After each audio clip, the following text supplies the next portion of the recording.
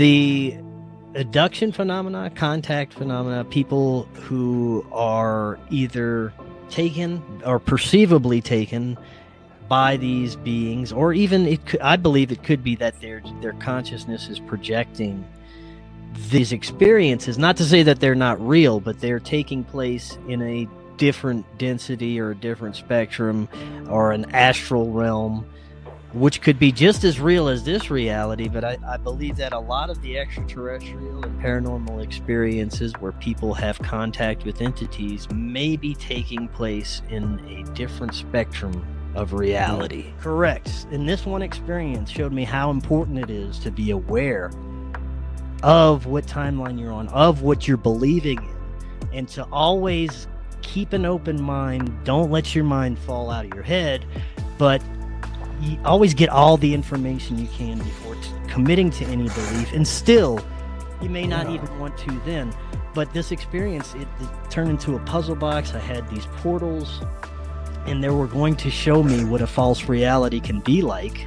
Yeah, every week I have a show that really blows my mind.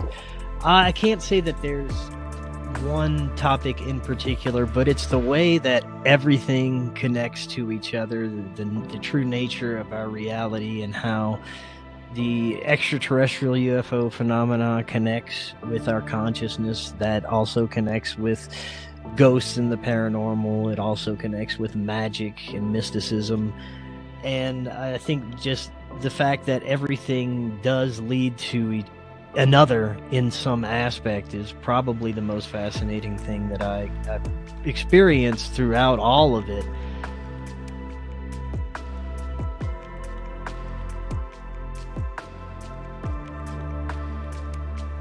So welcome everyone. Today we have an interview with Mathieu from Forbidden Knowledge News. And Forbidden Knowledge News is a podcast that you should check out for sure, or you can find it on Apple Podcasts, Spotify, and all the other apps. And Chris is very passionate about paranormal subjects and anything from UFOs to psychedelics, spirituality, meditation, etc. So, Chris interviews guests that talk about some of these subjects, and some of these people are some of the biggest names in the world, and he has hundreds, if not thousands, maybe even over 1,000, I'm not sure, but definitely hundreds of these interviews in long format on his podcast. And I appeared twice on his podcast, so you might want to check that out as well.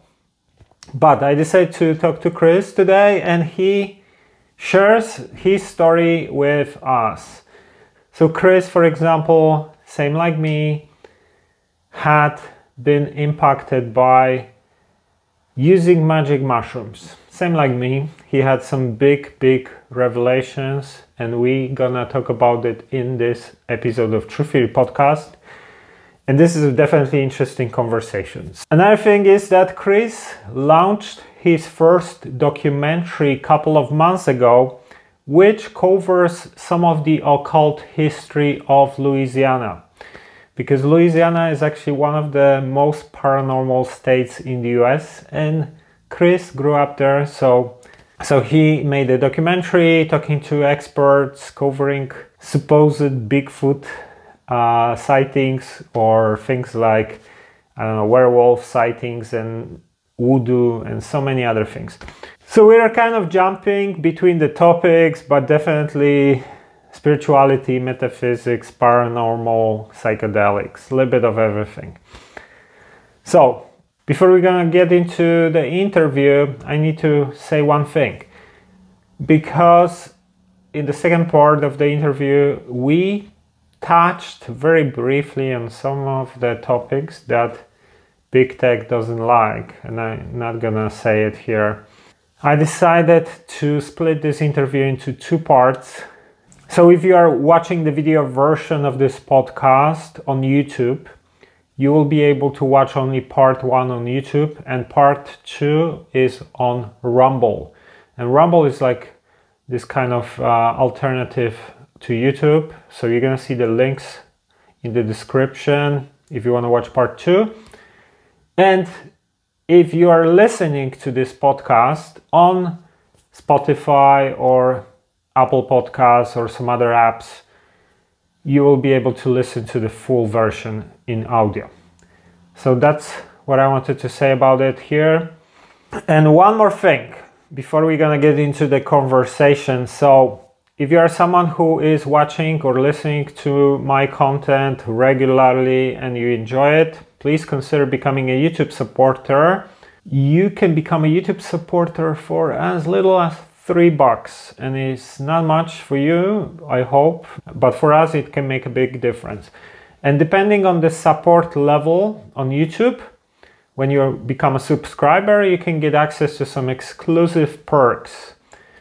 You can get access to hidden Telegram group, for example, where you can suggest topics, ask questions, suggest guests, all sorts of things like that. And this helps to fund the podcast and gives you good karma back. Also, January, February, it's a good time to start moving forward and get into a good shape mentally, physically, spiritually, right? It's a good time to make changes. So maybe you want to check out my online course called Exit the Matrix.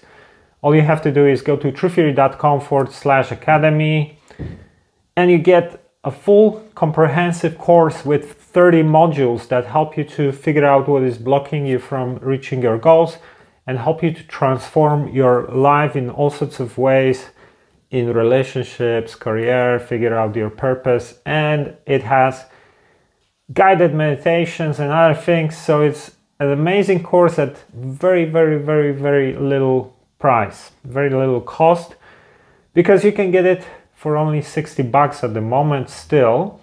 All you have to do is use the coupon code Black Friday together at the checkout. I'm still offering this deal throughout January for sure and February hopefully. So go to truetheory.com/academy and remember to use the coupon code Black Friday at the checkout together. And enough of me talking. Ladies and gentlemen, this is Chris Mathieu.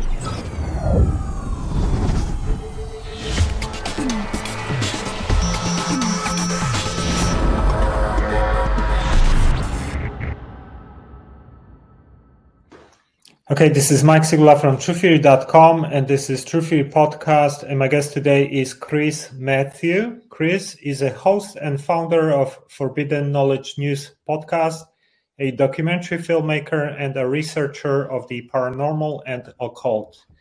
He has interviewed hundreds of world-renowned researchers and authorities in the fields of esoteric science, philosophy, mysticism, spirituality, and so on.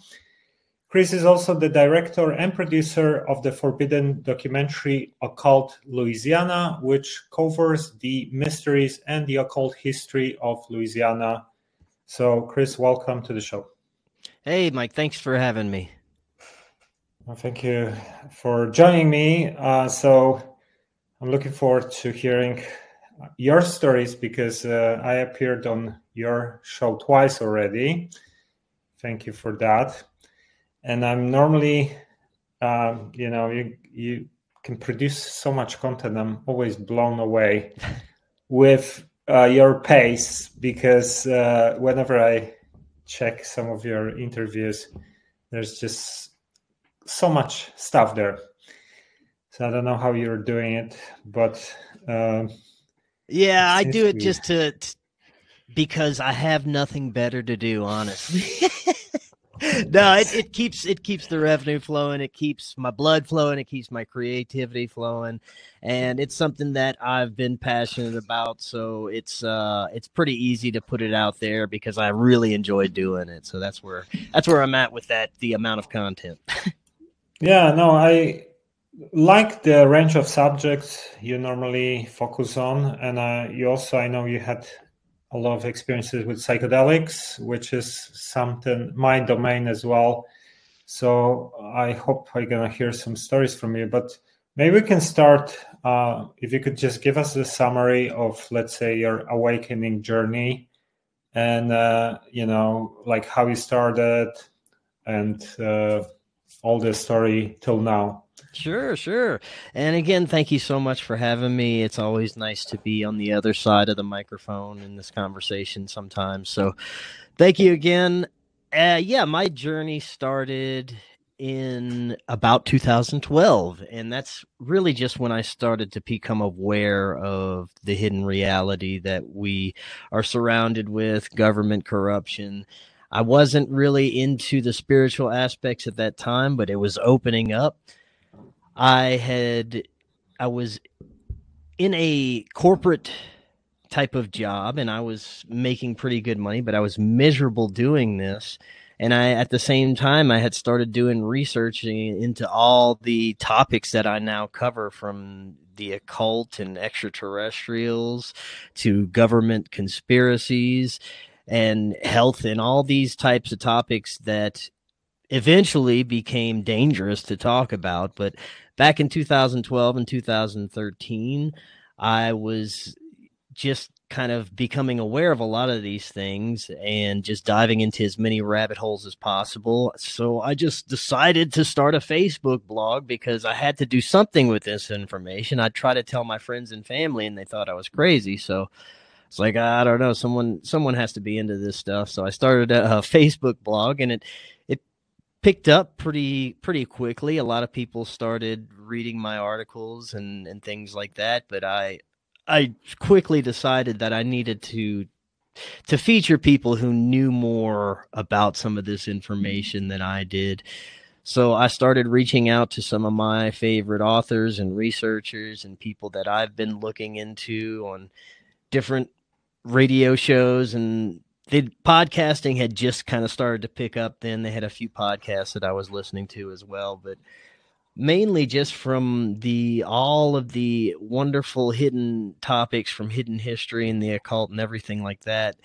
These amazing researchers that I had been looking into at the time, and I reached out to them, and I started a YouTube channel where I started interviewing these people. I also did different reports about things happening, strange things happening around the planets and UFOs. It was a little different when it first started, but it was mainly focused on Facebook and then YouTube. We did the YouTube thing where I would interview some people. And eventually I came across my friend Charlie Robinson, who, thank God, suggested I start a podcast, and I did so. He hooked me up with my now producer, and we started that up, and that very quickly started to pick up steam too. And in the beginning, we started the podcast around, about 2015 or 16. So it was mainly a YouTube channel for a couple of years. 2016, we start the podcast, and that starts to pick up a little steam. In no way we're making enough revenue to have it be a career type thing at that time. I was still working my corporate job, doing corporate sales, and I was miserable doing that. And I really wanted to transition over to this full-time podcasting thing, and I didn't see at the time how I would be able to do it. I was also, during the same time period after starting the podcast, going through a bad breakup, kind of like a stalking situation. I had to get a restraining order against this chick. It was pretty crazy. But at that time, it really triggered a seeking in my spiritual side, and I wanted to find out more about mysticism and metaphysics and how it all connects to me personally, and if it even does. And really, I started exploring that side, and I was kind of lost in a way, and I started to meditate, and was horrible at it at first. Couldn't really slow my mind down. I really couldn't. Yeah. Sorry, I want to say one thing. So it's interesting how you said you were kind of leaving the toxic past behind you. Yeah. In terms of your job and in terms of your personal life, and kind of moving into the new path in life simultaneously. These two areas were kind of happening in the same period, right? Yeah. because career, you moved into something you love doing. Mhm. And with your personal life, you left this toxic relationship, and then this kind of triggered the spiritual path as well, right? Correct. Yes. Yeah. Yeah. So then I started meditating, and like I said in the beginning, not much success. Couldn't really slow the mind down, but I felt as this was something I had to do because there's a lot that I needed to work through and probably heal. And at the time, I didn't even realize that. I just had the intuitive feeling to start meditating, and like I said, same time stuck in this job, trying to do the podcasting thing after work and on weekends, and really wanted that to pick up, going through a bad relationship. So I was trying to find answers. And one evening I did. And I was out. It happened very strangely. I was just outside talking with a neighbor, and I saw what looked like three bright orange flames in the sky in like a triangular formation, just going up very slowly.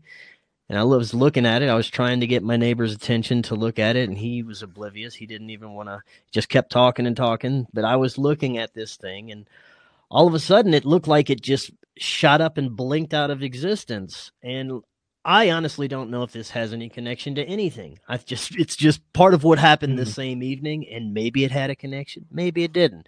But I just filed it in the interesting category in my brain and went on with the evening and decided to try meditating again. And I was, after listening to techniques from friends and colleagues and people that I interviewed, I was trying some things and put on 432 hertz tones and did a few things and was able to get into a deep meditative state eventually, and was also able to make contact with what I now understand as my higher self and various spirit guides and probably ancestors that eventually came along and introduced themselves. But it started with my higher self that was communicating with me, and I thought either I had gone crazy or it was some sort of maybe acid flashback. I didn't know what was happening at first because I knew that I never communicated with myself in this way. I never talked to it could tell it was an external voice, and I felt this incredible feeling of love surrounding it. And, the voice proceeded to say, it's time for us to have a conversation. You've been seeking some answers. If you want to get to a place where you are content and happy in your life, you're going to have to heal some childhood traumas, some relationship issues, all kinds of things that it also said that we're going to be heading into a very difficult time in the near future. And this was right at 2020 when this happened. But Go ahead. So was it like downloads telepathic, let's say, where you just know, or Yes. more like you hear a voice in your mind? It was, it wasn't a voice. It was something like instant communication, instant downloads. It was emotions and images that just kind of automatically translated into this form of language where I understood what it was telling me. And it kind of translated into this kind of voice, but it was an inner voice. It was like your own kind of voice, how it talks to you sometimes. And how you have these weird thoughts that come out of nowhere and you're like, was that me thinking that? It was kind of like that, but it also was associated with a very powerful emotional feeling of love and just this knowing. Like you said, I would just know and understand what this voice, this conscious entity was telling me. And it continued for about an hour. I was even able to pop out of the meditative state and walk around my house and still communicate with this inner voice for a while. Eventually it faded away, but it downloaded me with all sorts of information, things that I can do to start healing myself. One of those was plant medicines. It came along in the conversation, magic mushrooms. And it was very interesting. I was like, really, is this, I haven't thought about psychedelic since I was teenager, early 20s. Is this just my inner child trying to rock out and party again? I don't know what was going on, but that's one of the things that came up, as well as, just things that I needed to start looking into in order to further my career in this whole podcasting thing, because the voice said that's what I need to be doing. I need to quit my job as soon as possible because it's horrible for my mental and emotional state, which it really was. I dreaded going to that job every day. So eventually I had a couple of other meditative sessions where this voice showed up. There was a very profound one where I had images of being on a craft. That's the only thing I can describe it as. And these multiple etheric entities showed up beaming love at me. And they were all like cloaked entities. And they looked to me like these animal hybrids. I understand now that they were all kind of like what I understand as cosmic ancestors. They were all connected to me in some way, telling me, kind of reinforcing what my higher self had said the previous, and giving me more information on how to proceed with the next steps of what I should be doing. And one of those was first quit my job. I had a little bit of money saved, and I didn't want to do that because that was terrifying to me. Start exploring plant medicines, consciousness exploration, and start researching certain topics, metaphysical, energy manipulation, things like that, and all kinds of wonderful information on how to proceed, but I was terrified to do so. Eventually, my job got so awful and I got so mad one day, I just said, fuck it. Excuse, I don't know if I can say that, sorry, but I pulled out. It's okay, you can say it. Okay, so I said, fuck it. I pulled out my 401k. At the time, my producer Corey had moved in with me temporarily, and I was like, look, I'm quitting my job. Let's make this podcasting thing work. At the time, we're only making a couple $100 a month off the whole podcasting thing, and I took out my whole 401k, and I was like, I was in a small town in South Louisiana, which I had lived there most of my life. I said, got to get out of there. I quit my job, and we just took off to Colorado. I'd always wanted to go to Colorado. I always wanted to see the mountains, and we started out in Denver, and within a few months, it was a terrifying few months, probably almost closer to a year it took, we started actually making money on the podcast, and eventually we would be able to pay rent, and eventually we'd be able to pay rent and eat, and it snowballed into something very amazing that we weren't expecting. And I get the sense it's just because I took that leap of faith to do so, and it was something that I was, supposed to be doing in a sense.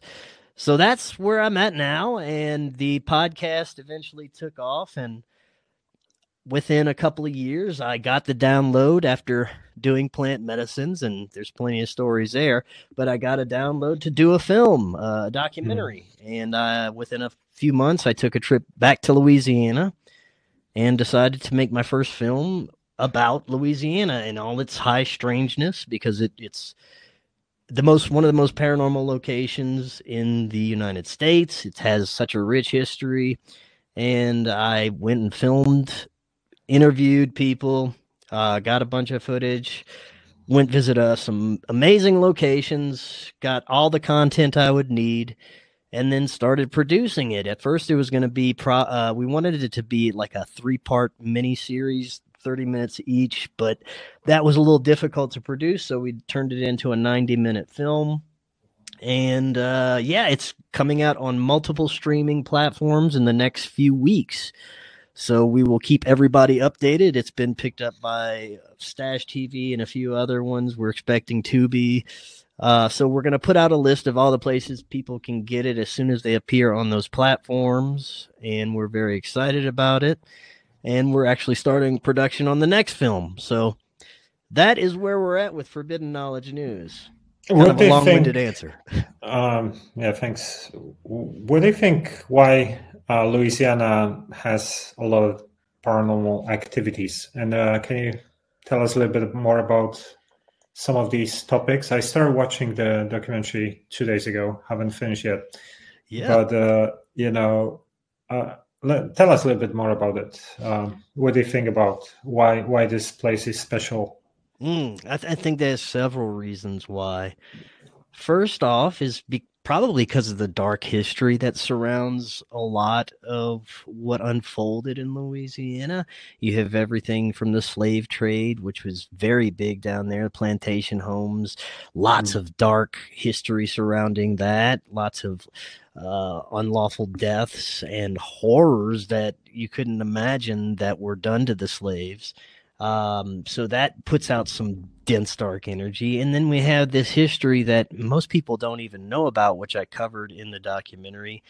And that is the pre-Native Americans that could have been connected to extremely advanced civilizations like Atlantis, and these mound builders that would build these advanced structures and probably cities that don't look like anything like they would back then. But I had Dr. Gregory Little talk about it, and that history goes back much further than anything we could have ever imagined documented. In fact, older than the pyramids. So I cover a lot of our interesting history, and I think in combination with the history and the dark energy that from the dark things that unfolded, I think that there's also this just underlying energetic properties that lie in the swamps in those areas. You Mm. can feel it when you walk out there. There's this dense energy.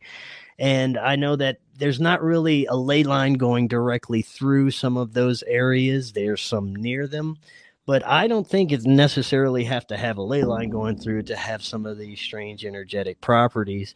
It's probably, like I said, a combination of a lot of things. And I think it affects people that live there. There's a lot of suicides, a lot of drug Mm. abuse, a lot of alcoholism, and people feel trapped at times in some of those areas. So it can be a very dark place, but I enjoyed growing up there. The people there are amazing and incredible. It's a beautiful landscape, and it just has this strange dark energy surrounding it in many places. I noticed, I mean, when I was checking the movie, you guys talked about Dogman, right? Which is a werewolf, right? Yes.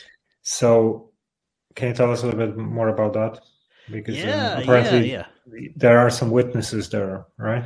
Yes, there's plenty of witnesses, and this dog man, it's as far as I know a global phenomenon. But I focused on the ones in that are been witnessed in Louisiana, and I have one particular witness. His name is Scott Pace, and he's not only seen the dog man, he's seen Bigfoot and many other types of But entities.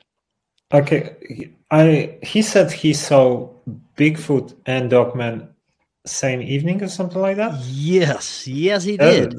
To me, that sounds almost too good to be true. It does, doesn't it?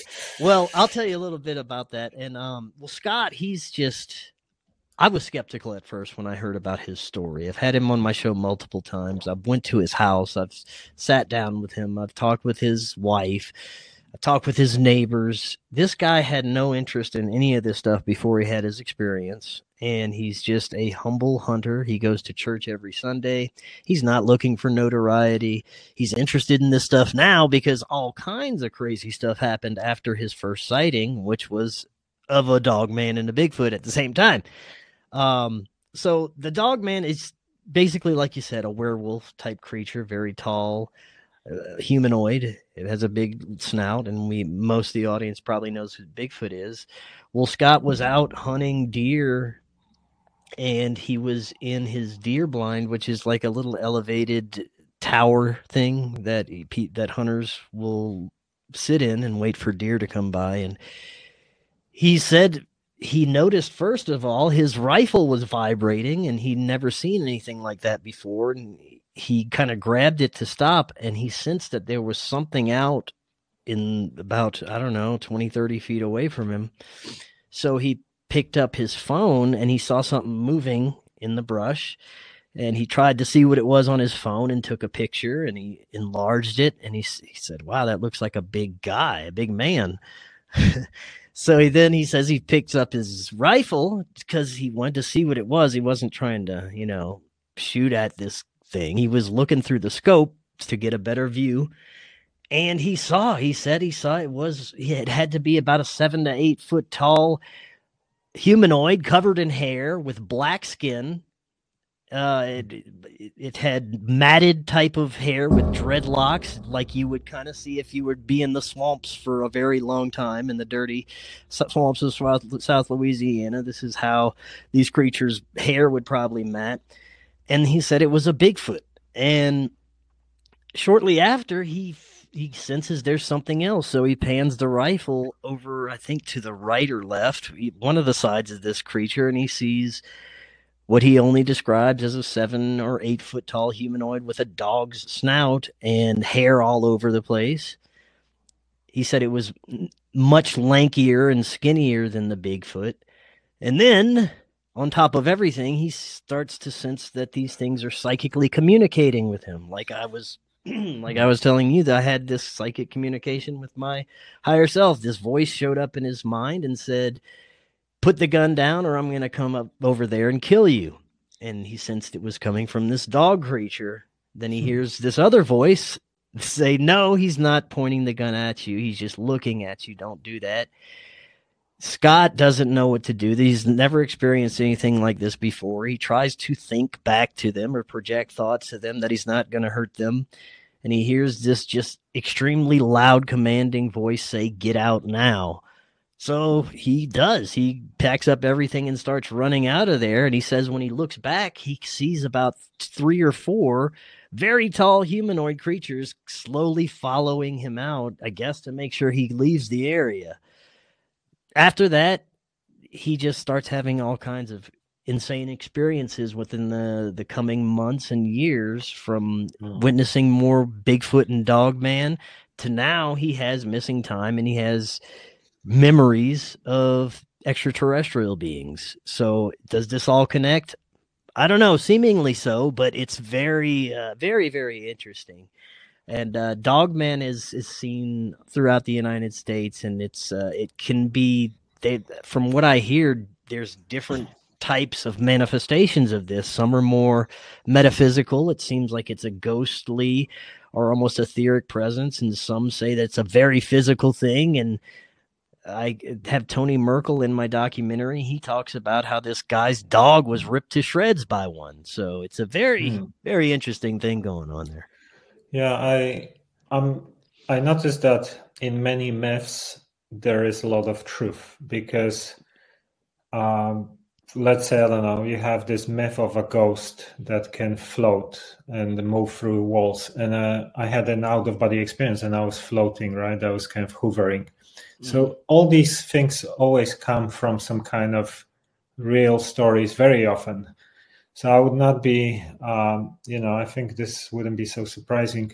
And I heard from some other people who, for example, would check with whatever it was, Yeti, for example. Apparently, they're more like fourth density race. So they kind of, same like you have elementals, that they will exist beyond our frequency in fourth density. And one time on mushrooms, I had some gnomes or something, 2 of them, they were just staring at us when we were having a session in the forest.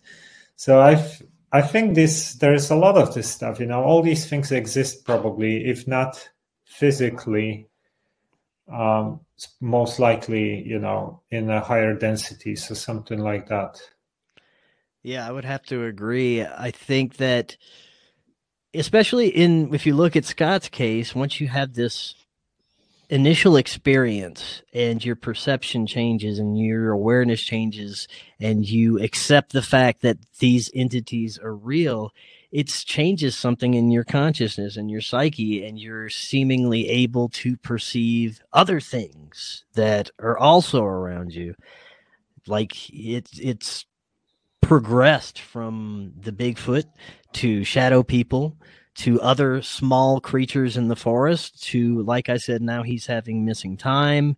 He has accounts where he'll wake up and have memories of 7 to 8 foot tall extraterrestrials escorting him down a ship hallway and things like that. So it's very interesting how these things can progress there. Yeah, this is interesting with missing time and some kind of abduction accounts because this repeats quite often with Mm, people.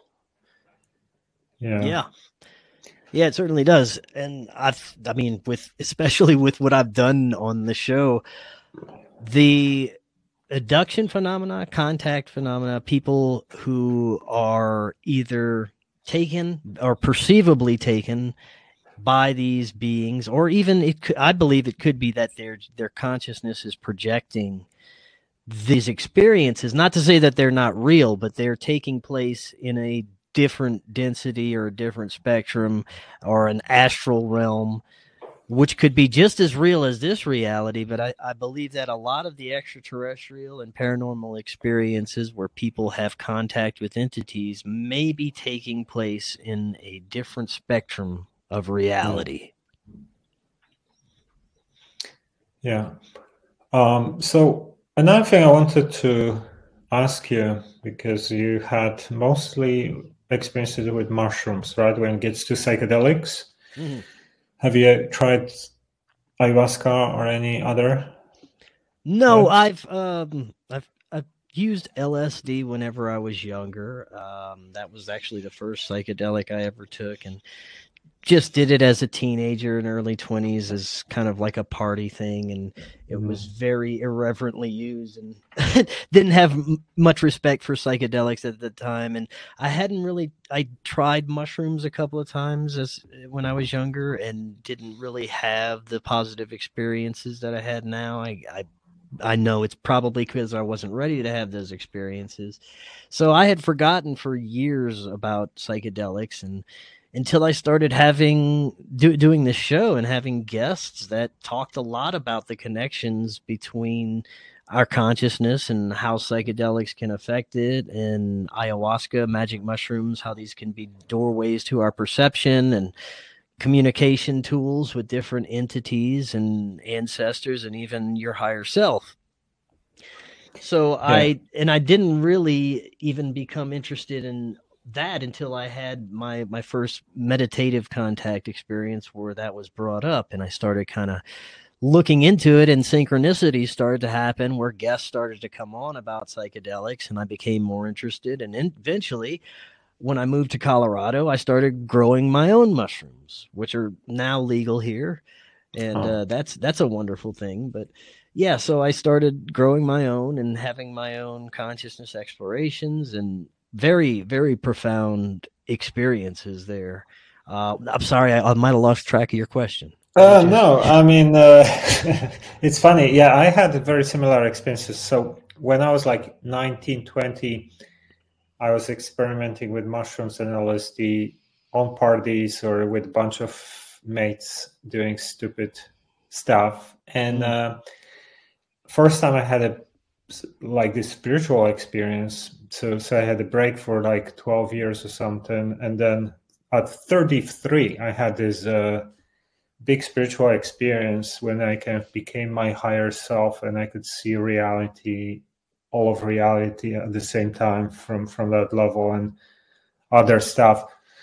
But I think it's sometimes it's like when you're too young and you're not developed fully yet, they're not gonna work as they should for these types of bigger experiences. Perhaps, when you're like 20, for many people are still not fully mature and things like that.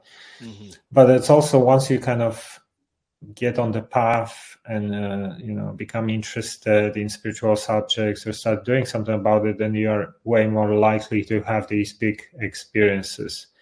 So what's like out of all the experiences and sessions you've done, what do you think was like the most interesting from some of these experiences? Oh man, there's been quite a few. I think probably would be the experience I had with one of my exes.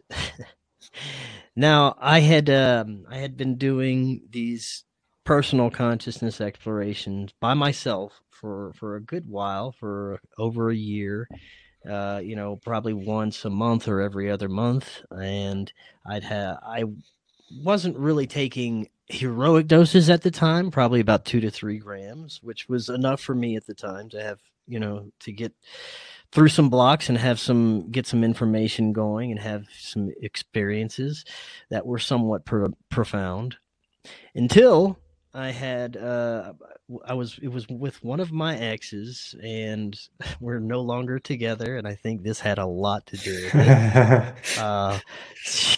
So she had supposedly never done mushrooms before, and she wanted to have an experience. So I was going to facilitate and, kind of help her out with her first experience.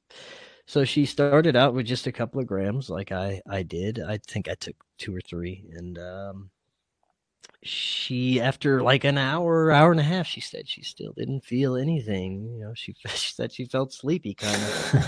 And this is very strange. So I was like, look, we'll give you some more. There's no way you can really overdose. We'll keep it up. I think we ended up giving her like 5 grams total. First time experience. I don't. And I was whacked out of my mind. I was very much having an experience, and I knew these mushrooms were very good. So this was very strange. And I still have my suspicions and things that go through my mind as to why, but I won't bring that up or anything here. I will tell you what happened though. So she doesn't feel anything. I'm having a very profound experience. And she also, I should note, is probably still a psychic healer. And she suggested, well, hey, would you want to try and do some regression, maybe get to some childhood trauma? Looking back, may have been a mistake, but I said, yeah, let's do that. So she proceeds to guide me to a childhood memory that was traumatic, and it seemed to be working. It seemed to get to the root of everything, and it was a very profound and enlightening experience, and I felt amazing after.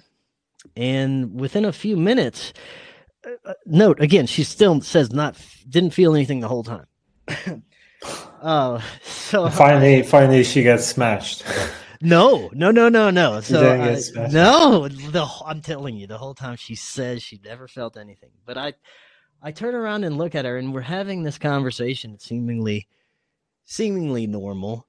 And all of a sudden we're having this conversation, and it becomes darker by the minute. And I'm kind of failing to understand exactly what she's saying, but it sounded like she said, I found you a long time ago when I came to this planet. I attached myself to you. I gave you love.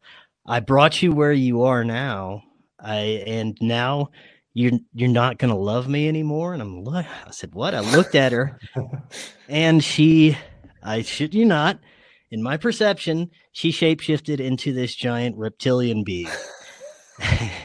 She was even a couple of feet taller than my girlfriend was, and she had big teeth, big yellow eyes. Dude, I said, oh shit, I ran out of there. I'm looking behind, and this thing is chasing me down my house saying, what, you don't love me anymore? I was like, oh my God. I run to my basement, and at this point, my whole house has changed into something. It's like I'm in a different dimension. There's bars on the windows. I look outside, the sky is blood red. There seems to be like spider webs and mold everywhere, and I keep it clean. Now, this is not my house. I'm like, what is going on? I was freaking out. I managed to lose her in the house somewhere. I don't know where she's at. So I just run upstairs to my room. I close the door. I'm freaking out. I don't know what to do. It's like, never had an experience like this. This is, I've done psychedelics a lot. They're never an all-encompassing change of my reality like this.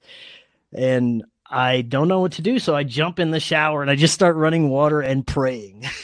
I'm like, God help me. What is going on?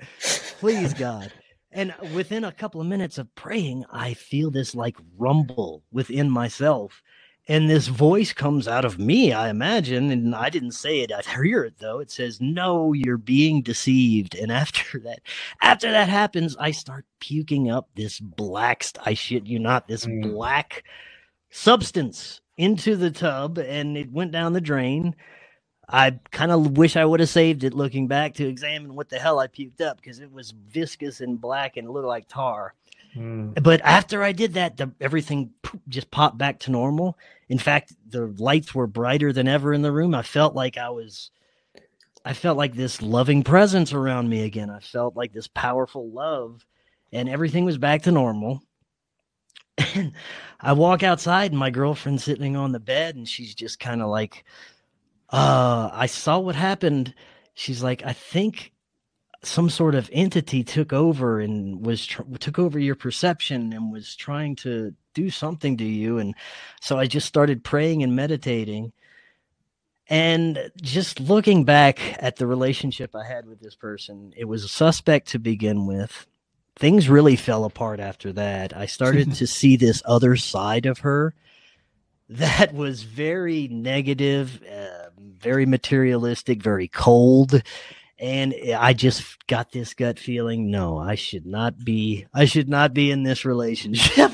But So, it may have been a reflection of something about her, or it could be something else. I don't know, man. but did you discuss, because that's what you heard when you said she started going darker and darker with what she was saying. Did you ask her if she said what you heard? Yes, I did. Yes. And what did she say? She said no. She said that she was saying something completely different, that something about where she was from as a kid, but it's very strange that I didn't hear any of that. And what I did hear is even weirder. So, take it for what with a grain of salt. It is an experience with a psychoactive substance, although it was like a doorway to seeing what was in the future, in a sense. It was very interesting. I hear these stories that it's not a good idea to do psychedelics with your fiance or your partner. Well, now let me tell you this. Before you go too far with that, my current girlfriend, she's my fiance now. We grow mushrooms together, and we have experiences all the time together, and they're always beautiful. They're always wonderful experiences. They're always loving. I think it just depends on if it's the right person or not, Because I remember a couple of years ago, I read autobiography of Richard Branson, the billionaire guy, and he said something that he was doing LSD with his girlfriend when he was young. And he ended up, I think, having sex with her on LSD, and she looked like a monster or whatever. And after that, he just said he lost interest in her. So, maybe it could be a reflection of something energetic about that person. That's what I think. Maybe. It could be possibly that the mushroom was trying to show me something negative about this person that I shouldn't be involved with. And that's kind of the conclusion I came to. Yeah, no, if you say, no, it's completely different with your partner. The reason I say that is, looking back at all my experiences, the mushroom has never lied about anything. I may have misinterpreted things. I may have let my ego get in the way of certain messages, but it has never led me in the wrong direction. It has never given me a false truth. It was my interpretation that may have been wrong about the experience, but that's one thing that I can always take away is the mushroom isn't going to lie to me. So there was some truth in that experience. I just have to manage to perceive it in the right way, if you know what I mean. What about encounters with entities, beings, for example, some kind of, some other very interesting stories on psychedelics? Oh, yeah. Well, there have been... So after that experience, I've noticed that it opened up a new level of communication with my guides, my spirit guides, my higher self. And I started to sort of remember my spiritual mission and my soul mission here, and what I should really be connecting to in my work, and where I should be going in the future with my work.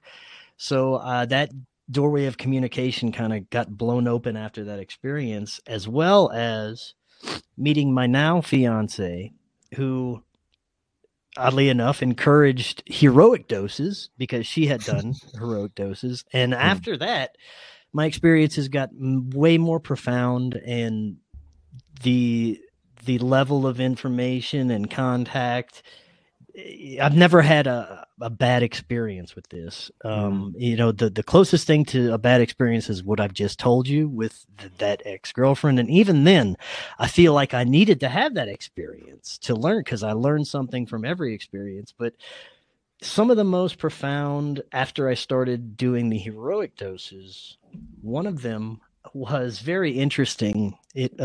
My entire room. Heroic, you mean like 5-7 grams, something like that? Yeah, it was like 6 grams. Yeah. Yeah. My entire room turned into like this. I can only describe it as a puzzle box with different portals. And my guides told me that if I wanted to have an experience in perception of correct timelines and perception, if I'm living in a truth, or if I'm living in a false belief. So for example, say I come across something that a guest tells me, like the secret space program, and I blindly go and believe that everything this guest tells me is true, and I start writing books about it, and I start doing conferences just because this one guest's information. Well, if it turns out this one guest is full of shit, my whole reality and paradigm would crumble because I focused on that one timeline of information. This experience showed me. And you're spreading false information and, yes. to others and affecting other people. Correct. And this one experience showed me how important it is to be aware of what timeline you're on, of what you're believing in, and to always keep an open mind. Don't let your mind fall out of your head, but you always get all the information you can before committing to any belief. And still, you may not even want to then.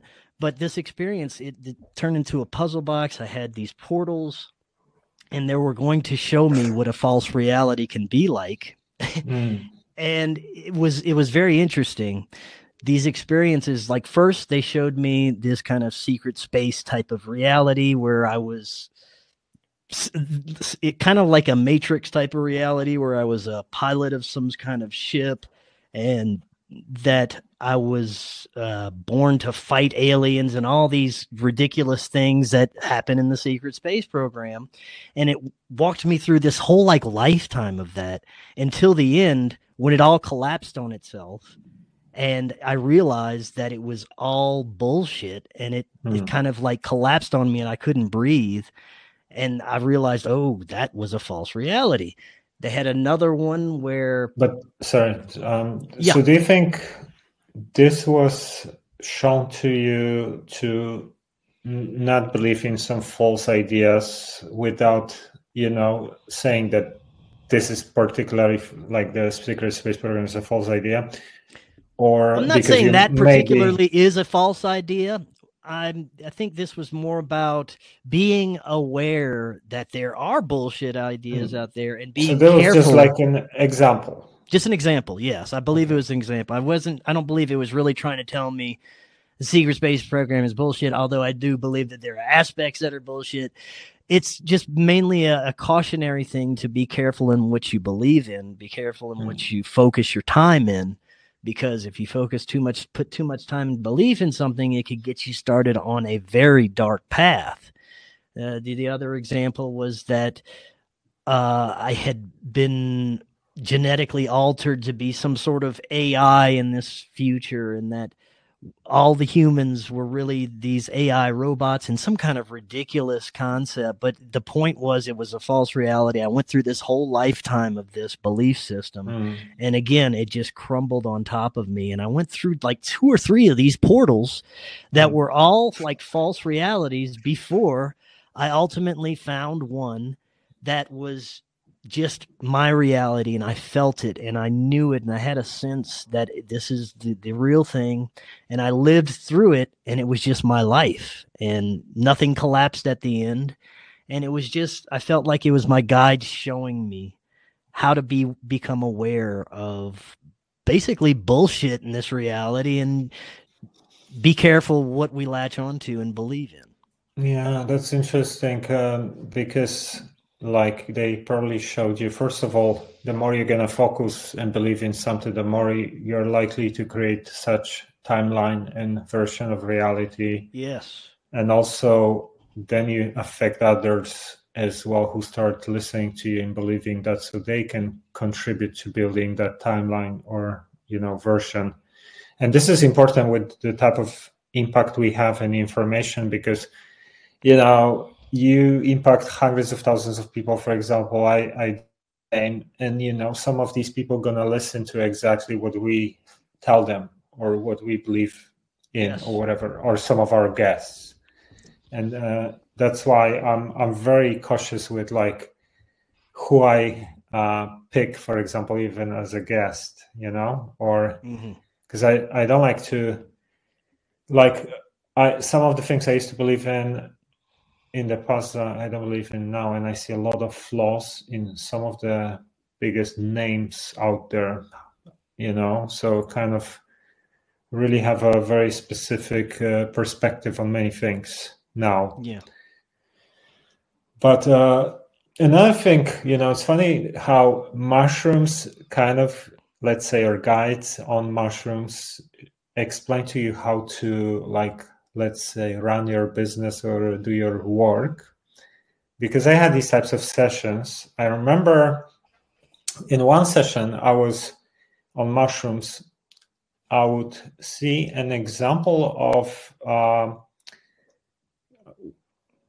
what's this guy's name? Ralph Smart. This guy, Ralph Smart, Infinite Waters. He is like a black guy, very popular on YouTube, has 2 million followers. No, I'm not sure. Ralph Smart. Okay, I'll look him up. So, yeah, I've been following him for more than a decade, and he's one of the really most successful YouTubers in spirituality and these types of subjects. Mm-hmm. And like, I'm not saying I agree with everything, whatever, but one thing about his approach is always that he's very nice, even when he talks about dark topics, he's gonna make it like, hey, I send you love and blah blah blah, and it's kind of like people, even when they comment and things like that, they like to get that energy from him, because even when he's like trying to expose something, he always has this positive attitude. And I was being explained on mushrooms, showed him as an example, because I had this attitude of attacking corporations or elite, with memes, with my like, oh, let's hate them, blah, blah, blah, right? So I was explained that the more I do it, the more this comes back to me in different forms. So if I have this energy, trying to expose the dark through attacking it, then it comes back to me in different forms. So the way I should try to talk about these subjects is to do it as he is doing, just more in a very, like, change the tone, right? Because and then I had some other things, like in that session I was being shown I should do more lives, like appear to people, connect with people. But even think about it this way, let's say someone like David Icke. I like David Icke overall. I interviewed him like a decade ago, back like in 2014 with Luke Rudowski from We Are Change. And like maybe 15 years ago, I was very much into his work. But now I think sometimes about, like, I see he has a lot of like this kind of mentality of attacking the negative, let's say. And I think it comes back at him in different forms when people ridicule him for his ideas. This is kind of the same energy coming back, you know?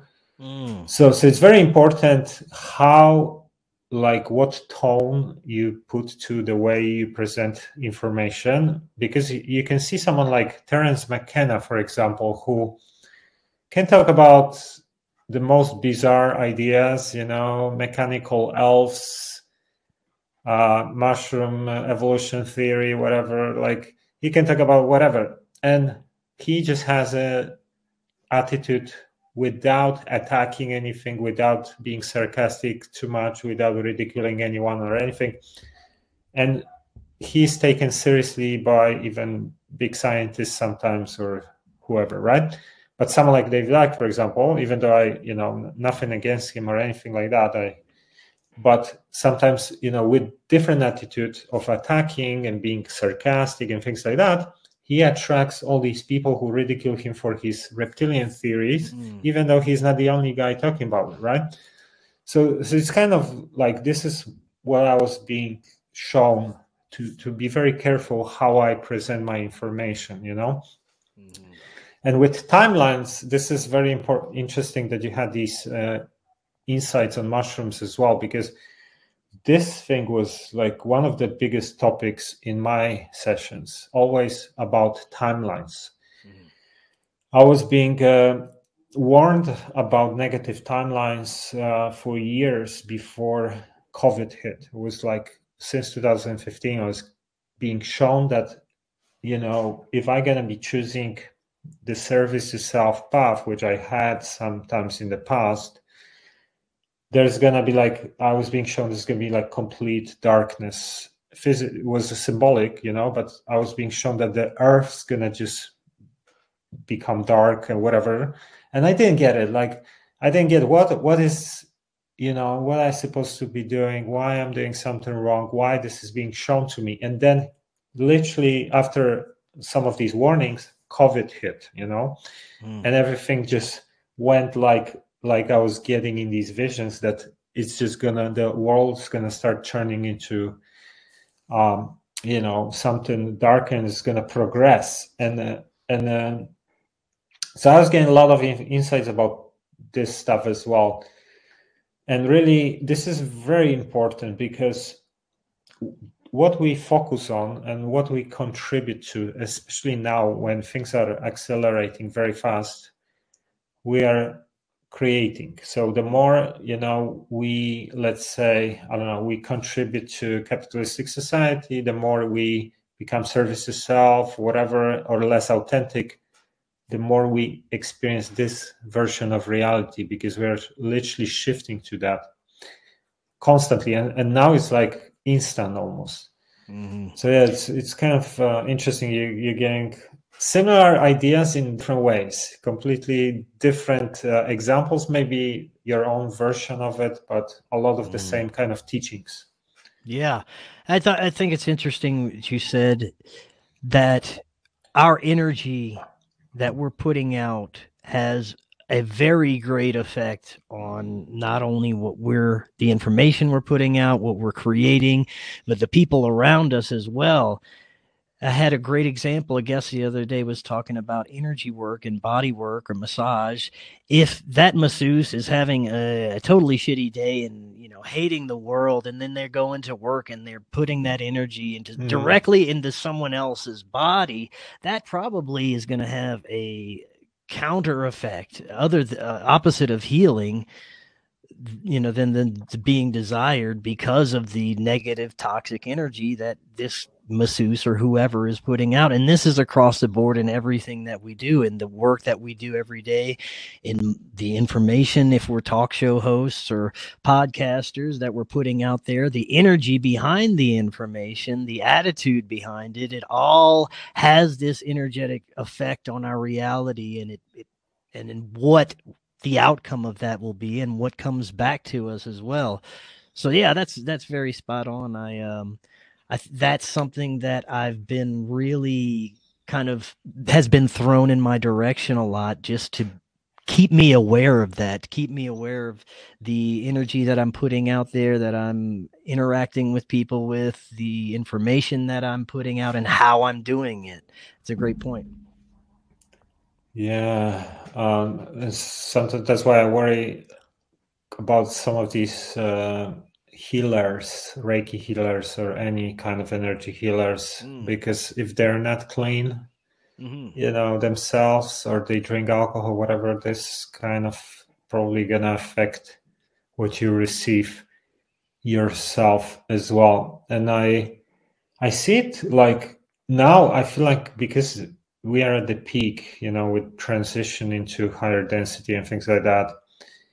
And I think these things just manifest instantly almost. Like there is no, so like in the past you had maybe delays with things like that, Now it seems to be almost instant. Like some time ago, for example, I was kind of like in the morning, I had my mom, I was stressed, I had a lot of work, and my mom would just disturb me with some petty things. And I kind of got a little bit angry at her, and it was just like because I was, stressed, whatever. And I had to sort out some like bureaucratic bullshit somewhere in the center, like completely not my thing. So I went to sort it out. And with this attitude, I came with this kind of angry attitude, and straight away the woman dealing with my case was exactly the same way, like, rude to me. And then I realized, yeah, it's me. I'm manifesting her because I came with this energy. So I switched to being polite and nice, and straight away she switched as well. And the next person she sent me to, he started being nice and polite again. So it's kind of like, it's all these mirrors. It's really, really important what we do, how we do these things. Yeah. What about so you have a lot of guests with so many different subjects.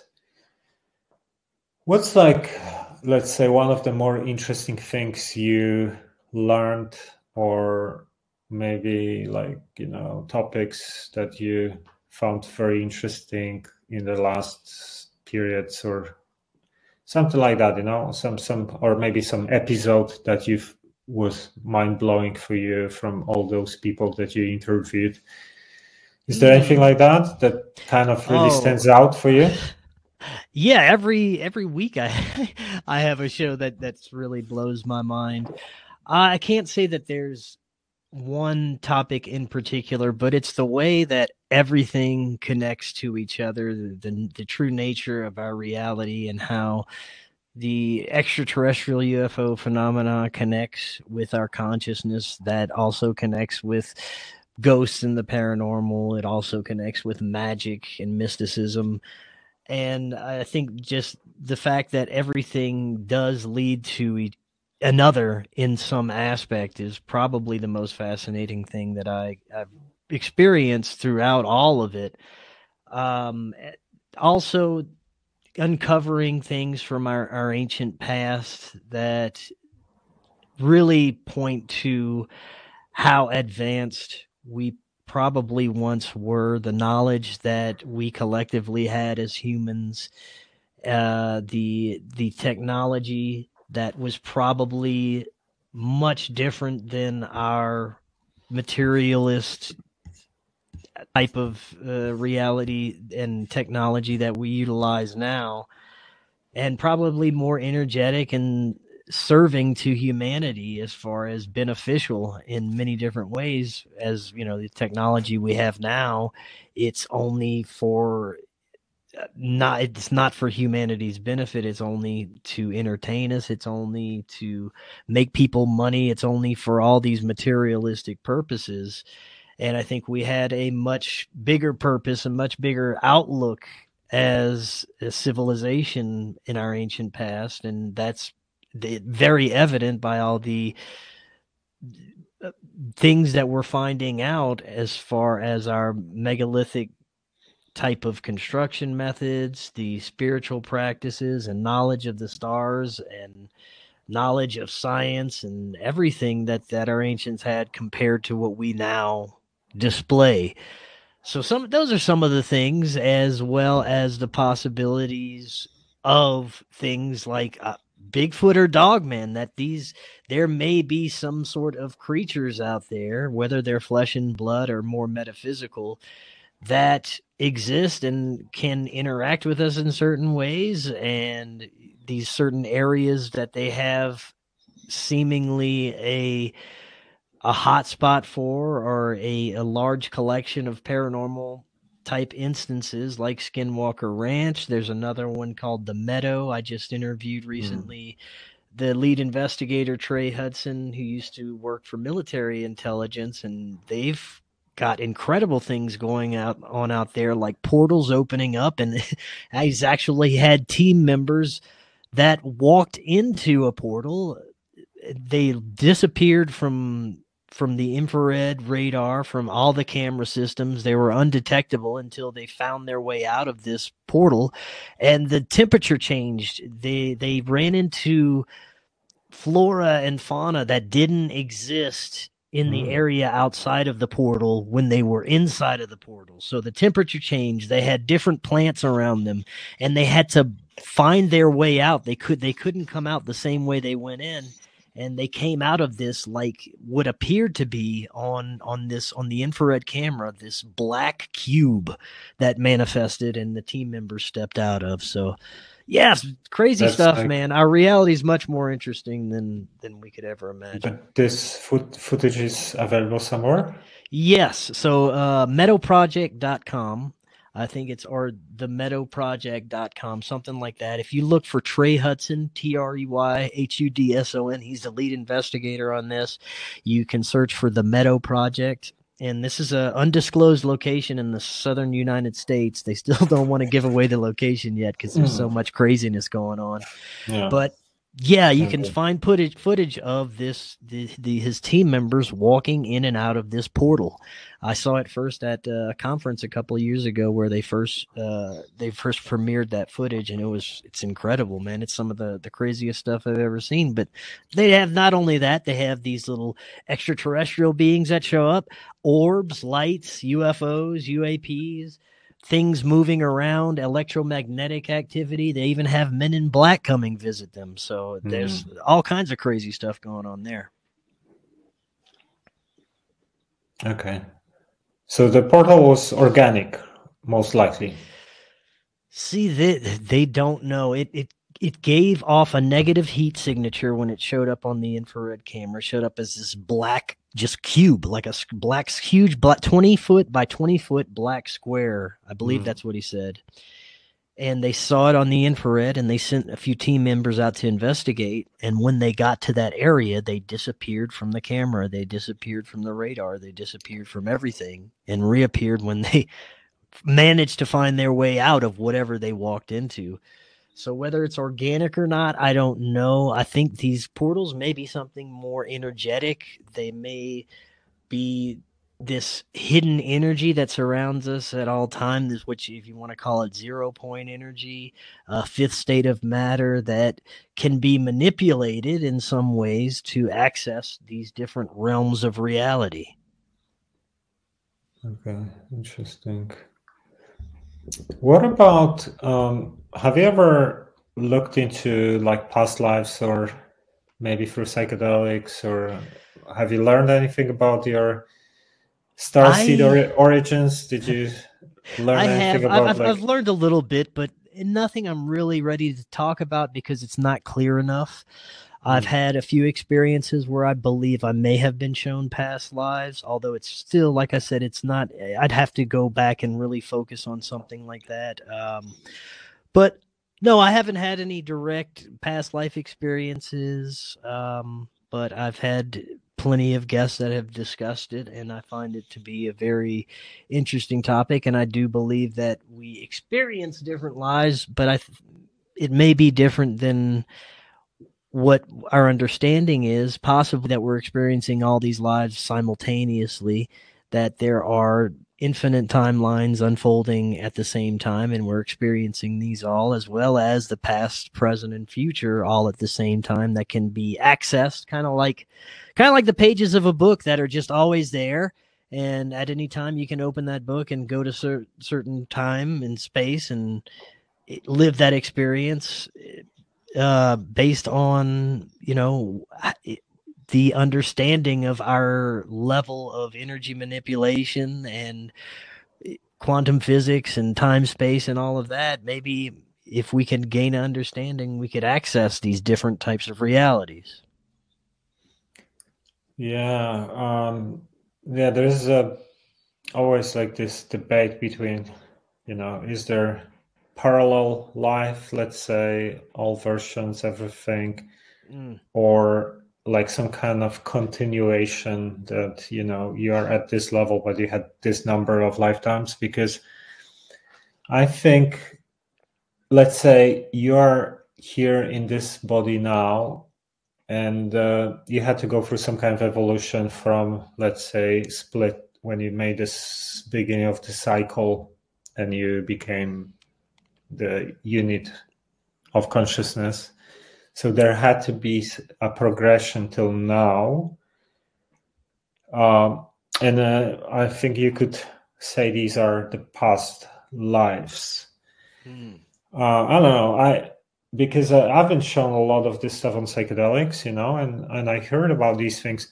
A couple of years ago, I tried to find it, but I couldn't. It was research, I believe, from Stanisław Grof. I don't know if you recognize this guy. He's a Czech psychiatrist who was he's very old now, 90 years old.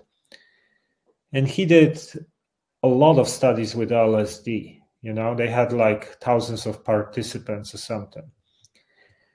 And I think, it was like years ago, but I think it was looking into it. A lot of these people had experiences of past lives on LSD, where some person would describe being some kind of whatever it was, like a lizard. And she said, she would see a male lizard or something who had some kind of colors, like lizards has these kind of colorful things or whatever, and that she would find it attractive in him. Or someone would say, I was a star, and what it was like to be a star. And I had these experiences where I would see myself in bodies that were not human. And, I know other people who had these types of experiences on psychedelics, and I would feel personality of this being, everything, like how I could experience through the senses of this being. So sometimes, I had, like, for example, one time, because I have my ex-girlfriend, she's my twin flame. And we know, because she's psychic, she's been doing a lot of, remote viewing and things like that. And I've been shown a lot of lifetimes together as well. So one time I asked during my session, how many times did we incarnate together already? And the answer came thousands, So thousands of incarnations when we were like experiencing lifetimes together.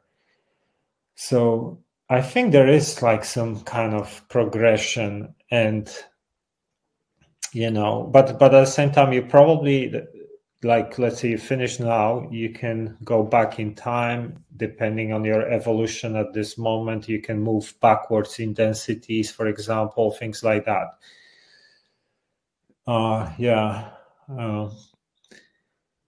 But what do you think about, do you know anything about Ashayana Dean? Have you heard about her? I have. I haven't read much of her work. Little bits and pieces here and there. I've had plenty of guests discuss her work, but I think it's interesting. And she has channeled this information. Is that right? Yeah, she claims that she has, like this group called the Hmm. Guardians.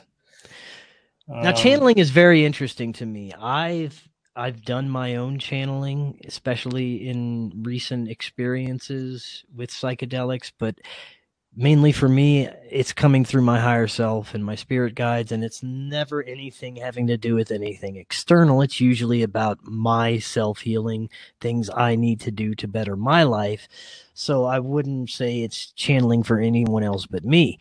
But I've come to understand that channelers, you have to be very careful because there are intelligences and entities that are out there that take advantage of channelers and people that are yeah, attempting to connect to some of these energies, and they have this trickster essence, and they are either feeding them bad information because it's beneficial to that spirit, or they're feeding them bad information because they're a trickster and they think it's funny, or for whatever reason this entity is not being truthful with that person, or it's posing as something else.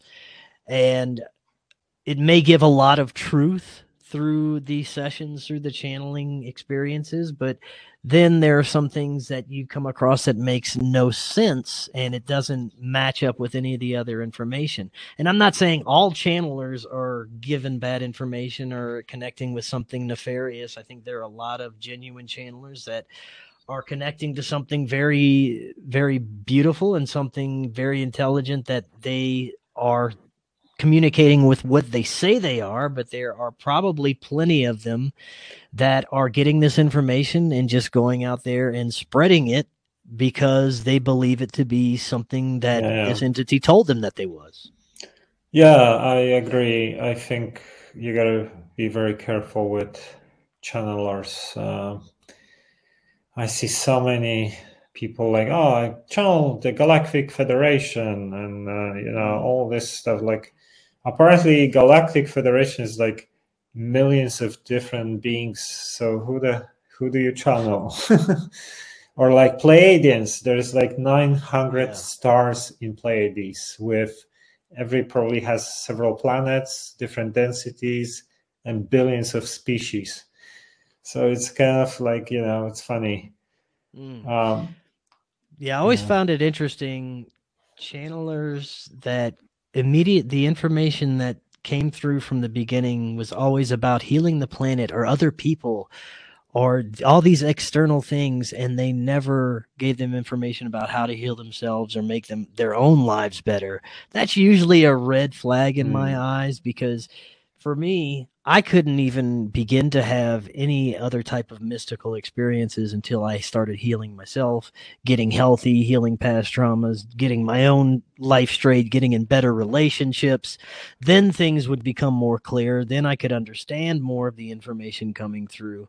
But if immediately some entity approaches me and starts giving me information about the end of the world or alien invasion or how we need to save the planet instead of how I need to save myself, that's probably a red flag, and it may be something that doesn't have your best interests in mind. And that's just my that thoughts on that one.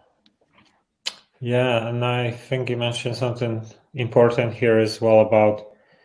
I've noticed that my kind of experiences and awakening journey and level of depth in every level, with my spiritual development or like experiences was always progressing when I was more ready.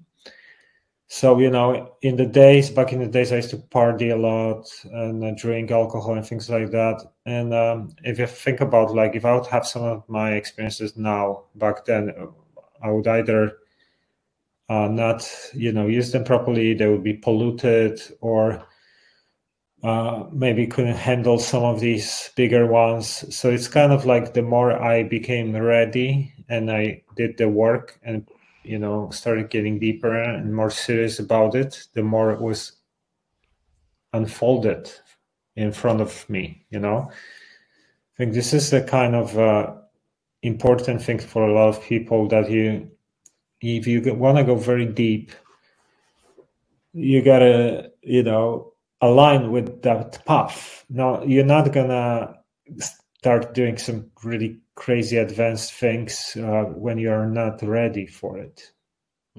Like, for example, I started doing Qigong around whatever 2006 or 7, and I became very interested in like healing methods, practicing, trying healing methods, absent healing, meditation practices. So I was already preparing myself with energetic kind of, pranic work in different modalities for whatever it was, like 2 years or something. And it wasn't like, wasn't anything that I planned for something bigger, because when I got into Qigong, I thought this is going to help me with my joints. I had some issues with my joints, and I thought this is going to be helping me. But actually, the reason behind it was very different, because that's prepared me for a Kundalini awakening, which I had. So first, you kind of clear the pipes. You increase the flow of chi through these practices. Once it's higher, then you can have an upgrade, because I had an instant upgrade when I became sensitive to energies. Like, I had this experience where I smoked a little bit of weed, went to bed, and I had this like white light appeared in front of my forehead. It was like sending me energy for like 40 minutes, and I was shaking in bed, like crazy. And after that, I became sensitive to energies. I started feeling trees, started feeling aura, chakras, and things like that. And it stayed from that moment, stayed till today with me. And I was explaining, and I started feeling my guides as well. They tapped me, like sometimes when I'm not paying attention, someone's putting finger in my ear, or like I get yes, no, answers about questions and things like that. And then I was explaining on mushrooms that this upgrade I had was something I agreed on, so I could have this communication. But it happened because I was already preparing myself through, 2 years before that, through these practices. So it's always like, it's, if you want to go deep, you need to like align with the path and start putting the work. That's the kind of my view, and let's say a little advice for people. Yeah, definitely. And I owe everything to listening to my guides about becoming healthy and about clearing out all the negative trauma and childhood nonsense and bad relationships and negative thoughts and things that were keeping me in a lower vibrational state. And once I started really just listening and doing that, starting with getting my body healthy, what I was eating and exercise and all that, then eventually going and working through some emotional and childhood traumas and realizing the relationships that I was getting in were always toxic. So fixing that, and it was a very progressive thing. And then I was able to open up new types of experiences. Like an example recently, whenever I have a higher dose experience, there are times when I am taken to what I can only perceive as this astral type of classroom, where I'm able to actually have a pen and paper physically in my hand and take notes as to what my guides are telling me about things that I can do to make my everyday life better, tiny rituals, things of awareness, meditative techniques, magical practices in some ways, manifestation techniques. They, taught me how to integrate my creative work into this physical realm in a way that it will be not only beneficial to myself, but everyone that interacts with it, basically putting as much positivity and love into everything I'm doing. And I totally agree that you got to clean up your own stuff before you can get on to bigger and better. And I think, this is something I'm teaching, let's say, about in my course, Exit the Matrix, which is like this video course I created, that whatever is out of balance in you. So like you said, you had your own issues and traumas and things that were affecting you. Very often the people in relationships, for example, that we attract will reflect some of our unhealed aspects. So like the types of relationships we get into very often will reflect our own issues, our own imbalances, our own shadow aspects. And I guess, like you said, you had a bunch of these relationships where it seemed like that, right? That 100%. it was some of your own reflection of your own aspects as well, right? Yeah, pretty much every relationship I've been in until now have been that to certain degrees or another. And it wasn't until I started actually realizing my own self-worth and standing up for myself, because a lot of these were somewhat abusive relationships, whether they were, physically or mentally, verbally abusive. The people that I would choose were very detrimental to my emotional state, and caused a lot of caused me to kind of block off a lot of the positive that could have happened in my life, because I held on to those people, because I thought at the time that's what I deserved. That's all I could experience, because that was my state of mind. And until I started realizing that I deserved better and needed to stand up to myself to some of these negative energies and set boundaries and not work on not attracting those negative aspects of myself, that's when I was able to attract people that were beneficial in my life and had my best interests in mind and were part of my, soul cosmic tribe, if you want to say. But do you think maybe the reason why you were attracting some of these women who are sometimes abusing you or toxic was because like you would be too kind, or like taking care of others too much, or always giving all the time. more to others than to yourself, right? The time. Yeah. Anything but help myself. This is, this is one of the most common patterns that I see when I do one-to-one coaching. A lot of like people like starseeds or people who are into these types of topics like spirituality, but they're very often giving, like they don't respect themselves, but they love others too much, and then they attract these people who treat them as dangerous. Yeah, take advantage. So this is a very common thing. I say this is like the lack of self-love kind of imbalance. And the more so it's really like, oh, you say yes to everything because you feel like, if I'm gonna say no, what they're gonna think about me or whatever. And then it kind of attracts more of these people who take advantage of you. Yeah, this is interesting that you also had it. I had it as well. Yeah. Many people, like you said, people in this spiritual space who are really, seeking their own spiritual path often fall into that. And the hardest thing for a lot of people to realize is they can't really help anyone until you help yourself. So, yeah, sure. What do you think about the next 10 to 20 years, let's say? Do you think there's going to be, I think it's likely we might have a split in society where, because we're having this transhuman agenda, where technology is expanding and people like Elon Musk try to chip us and World Economic Forum, all these people. And there's going to be a lot of people in society who are going to line up for it, align one by one. There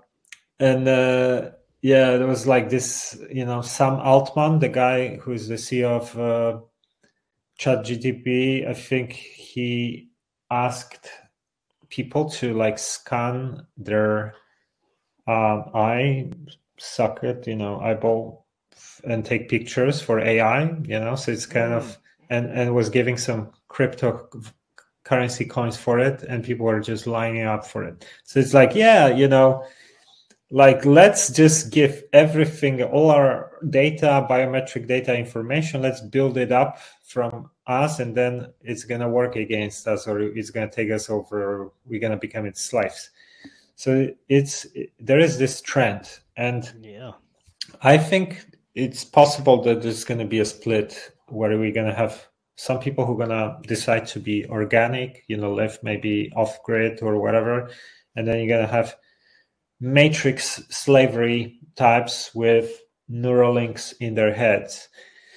What do you think about the next 10 to 20 years? And obviously, I'm sure you also think about like shifting to 4D, 5D. What's kind of your view how it's going to unfold? Well, do you think we're going to have maybe some economic collapse or things like that? Or what's your idea? I mean, that I think is inevitable, that we're going to have to a certain degree, and I don't like making any predictions, much less doomsday predictions. I think that it's inevitable that we're going to go through a time of growing pains as humanity, that things may not be that easy in the upcoming years. But you said the key word is a split in society, and that's already happening like right in front of our eyes.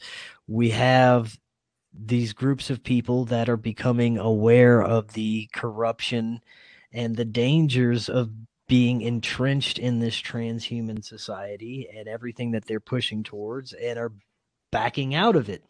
And I think that there's more people than they would ever want us to know doing this. I think that we may even be the majority, people who are free thinkers, people who don't want to participate in this dystopian reality that they're trying to manufacture for us. But the split is already happening, and I think it's just a matter of non-participation in things that you don't align with.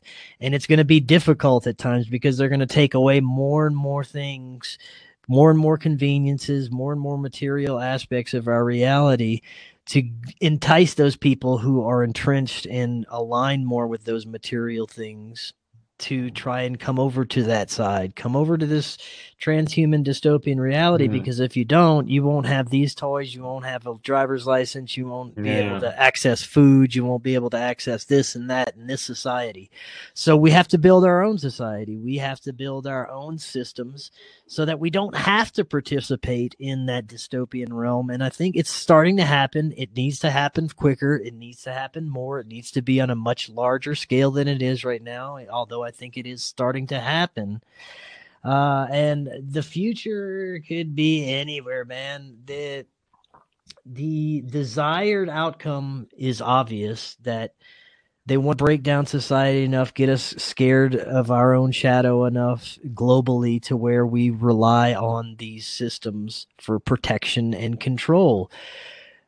There's also, I believe, rogue groups out there, breakaway civilizations, breakaway groups that aren't directly part of the power pyramid, that are trying to have different ideas for humanity, that may have some better interest in mind than what we consider the death cult globalists.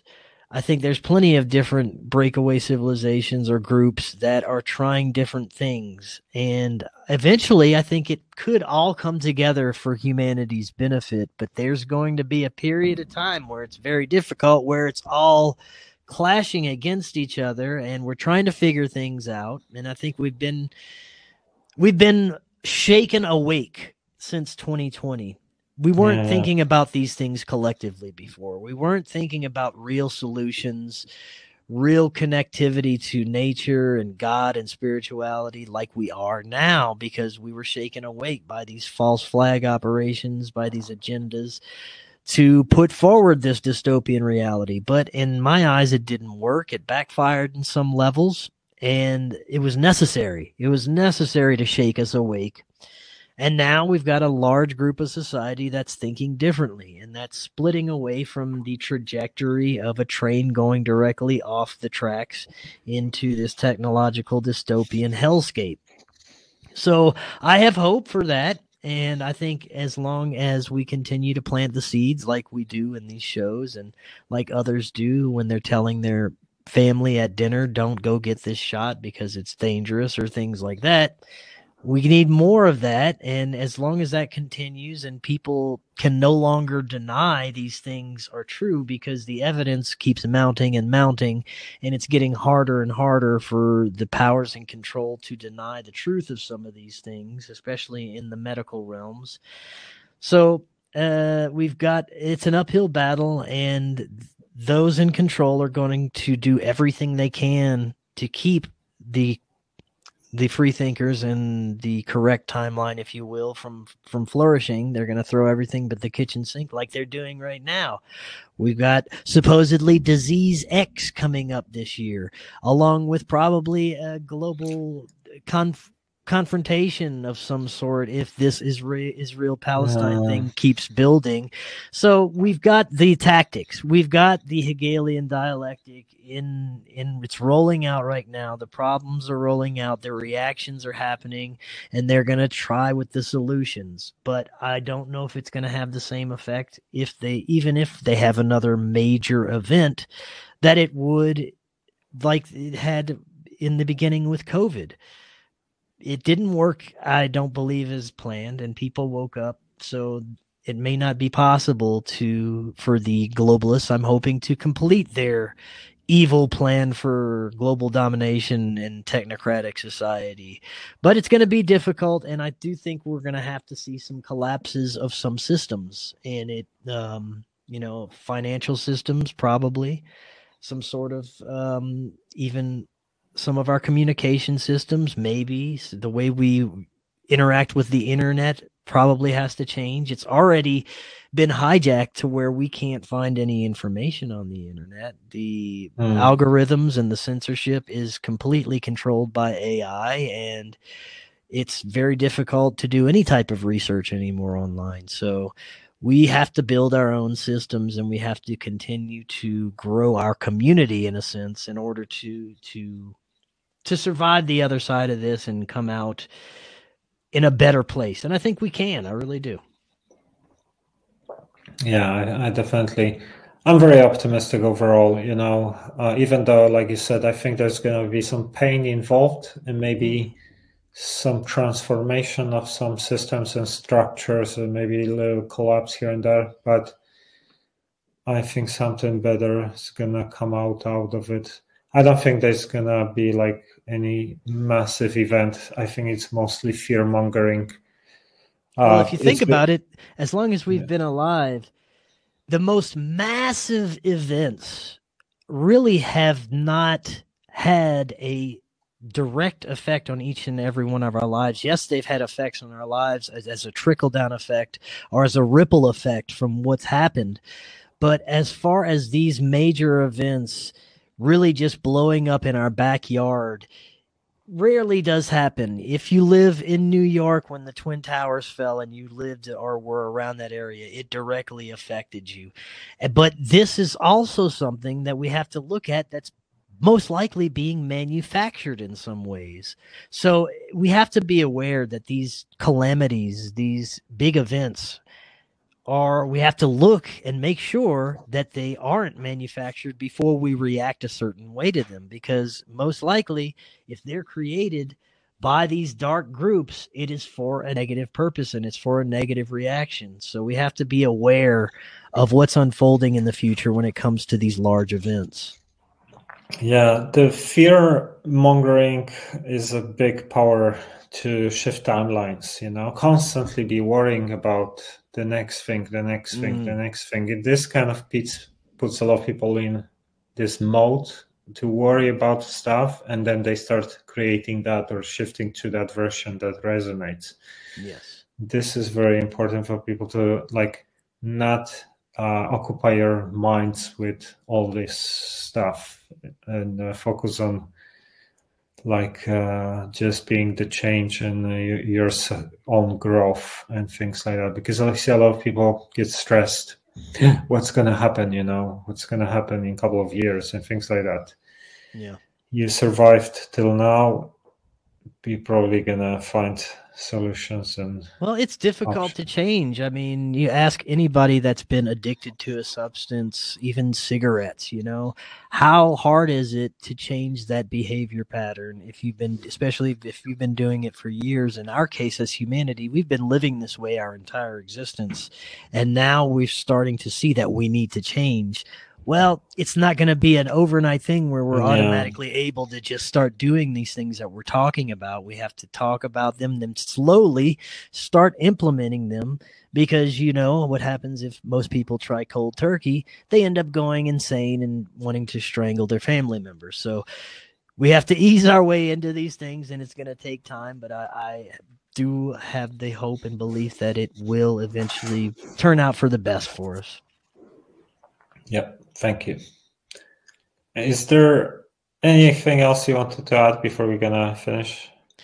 Let's see. I just wanted to let the audience know to be on the lookout on multiple streaming platforms in the next coming weeks for the Forbidden documentary, Occult Louisiana.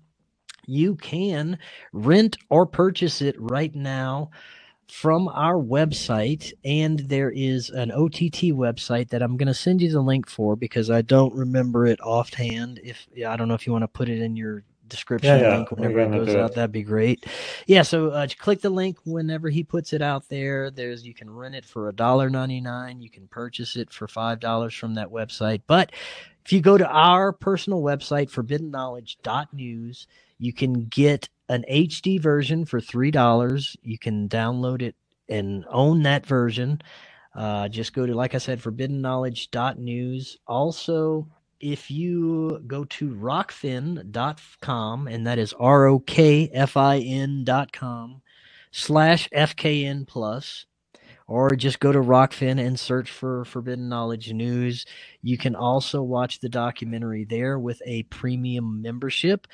The Rockfin premium membership is awesome. It's $14.99 a month, but you get access to not only all of our premium content, all of our shows, the Forbidden documentary series, but you also get all the content creators' premium content that are on Rockfin. There's it's growing to like 500 or 600 content creators that are just in this truth community, this conspiracy community. I think I need to join it. You gotta you do, man. I'm gonna get you about it. Just send me an email. We'll get you a reference to get on there. You get paid for it. They pay you in cryptocurrency, so it's a great platform to be on. So go check that out. That's rockfin.com, ROKFIN.com/FKN plus. You sign up there.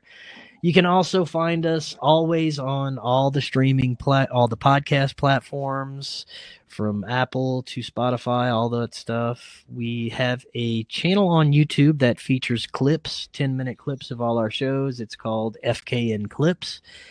And you can find us also on Rumble and, like I said, Rockfin. And our social media is on Facebook and Instagram, and we're on X as well. So find us all on those. And Mike, thank you so much for having me on. This was a fun conversation. It was a pleasure to talk to you. Thanks a lot for joining me today. Yes, sir. Thank you. Thanks. All right. Thanks a lot.